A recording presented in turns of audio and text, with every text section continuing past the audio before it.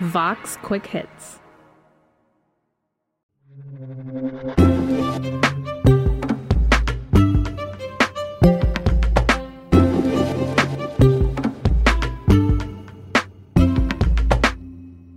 It's Today Explained. I'm Halima Shah, sitting in for Sean Rameswaram. On this vote, the yeas are 220 and the nays are 210. The bill is passed. This month, the House passed one of the biggest voting rights bills since the Civil Rights era. If it passes, states would have to automatically register all voters, and Americans would have more time to vote. But this bill has a tough road to the president's desk. It's unlikely to make it through the Senate. And this is all happening in the wake of 2020, when former President Trump falsely claimed that the election was stolen from him. And state houses are responding by making it harder to vote.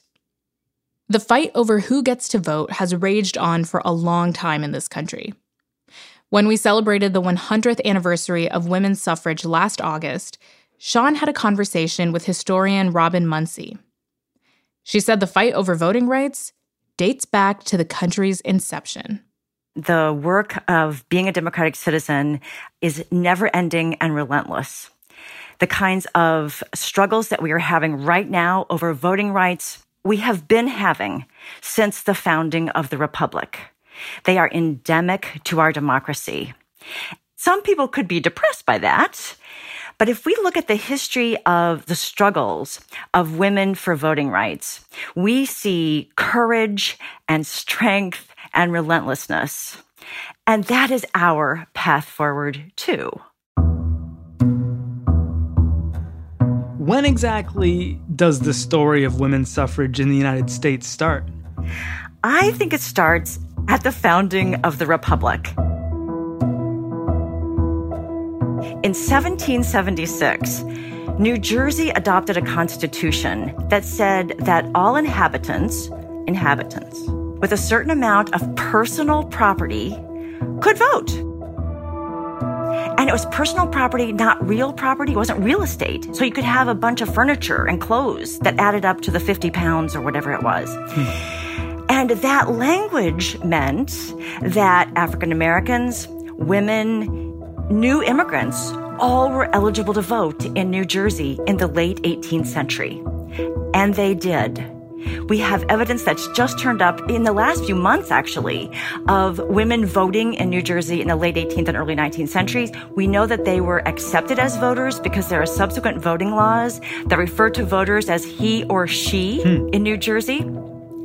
But in 1807, the state rescinded those voting rights from African Americans and women. Really? They took it away? They took it away. And the women in New Jersey would not then be voting on the same basis as men until the ratification of the 19th Amendment. And just to be clear here, this situation in New Jersey that was relatively short-lived, it was exceptional. There weren't a lot of other states in this new union who were allowing African Americans, women, to vote. That's right. And it is emblematic of the history of women's suffrage and suffrage in general in the United States. It shows us what a piecemeal, patchy, raggedy process this has been. And there are reversals along the way. And where does the struggle go once women's right to vote is taken away in New Jersey in the early 19th century? It doesn't become an independent women's suffrage movement in the U.S. until after the Civil War, say 1860s. But there's a women's rights movement.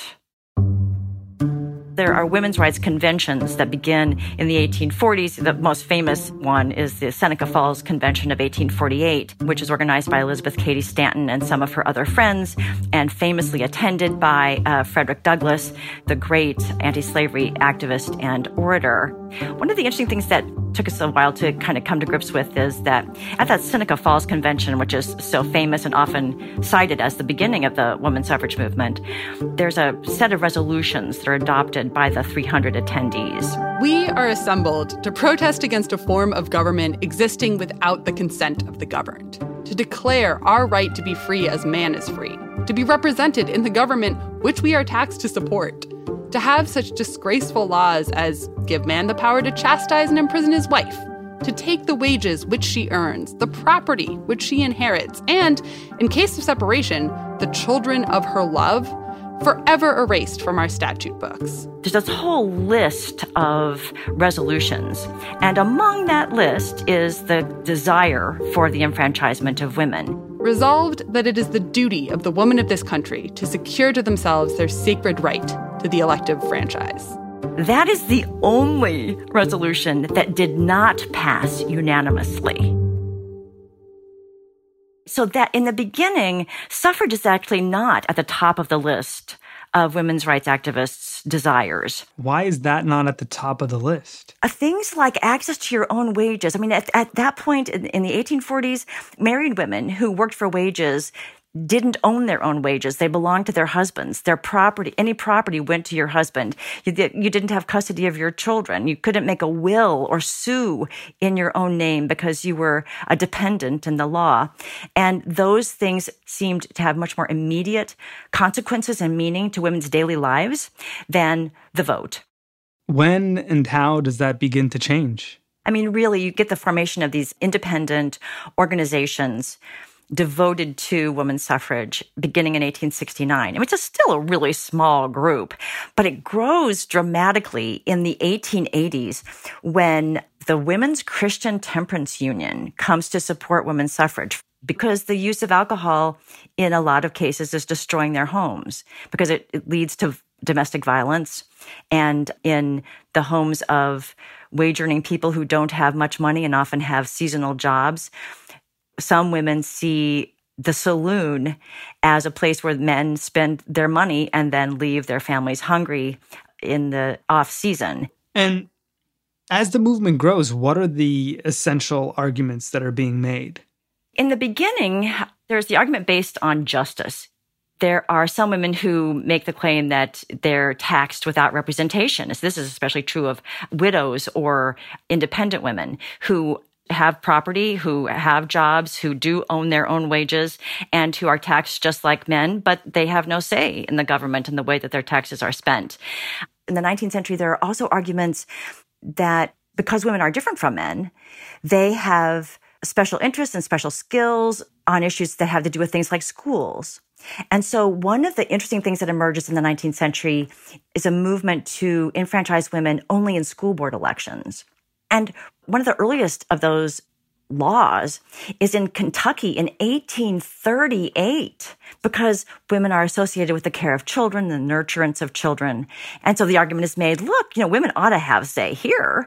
And by the time we get to 1900, I think something like half the states have enfranchised some women, at least, in some elections. And school board elections are the most common. So the argument is working on a local level before it's working on a national level. Yes, absolutely. And it's really important to understanding how political change actually happens in the United States. Sometimes we claim that American women won the vote in 1920, but that is so not true. Millions of American women had the vote before 1920, and millions were still disfranchised after 1920.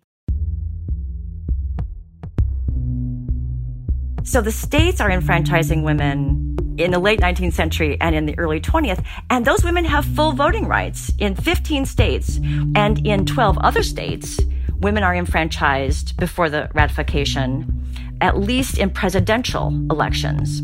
So that means in over half of the states, women are enfranchised at least in presidential elections before the ratification of the 19th Amendment.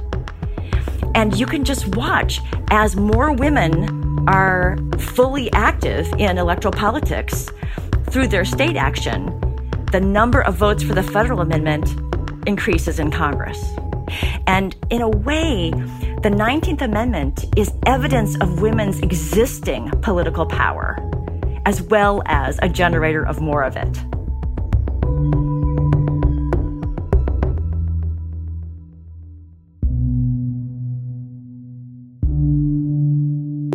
That was an excerpt of Today Explained. To hear the whole enchilada and others like it, check out Today Explained wherever you check out your podcasts.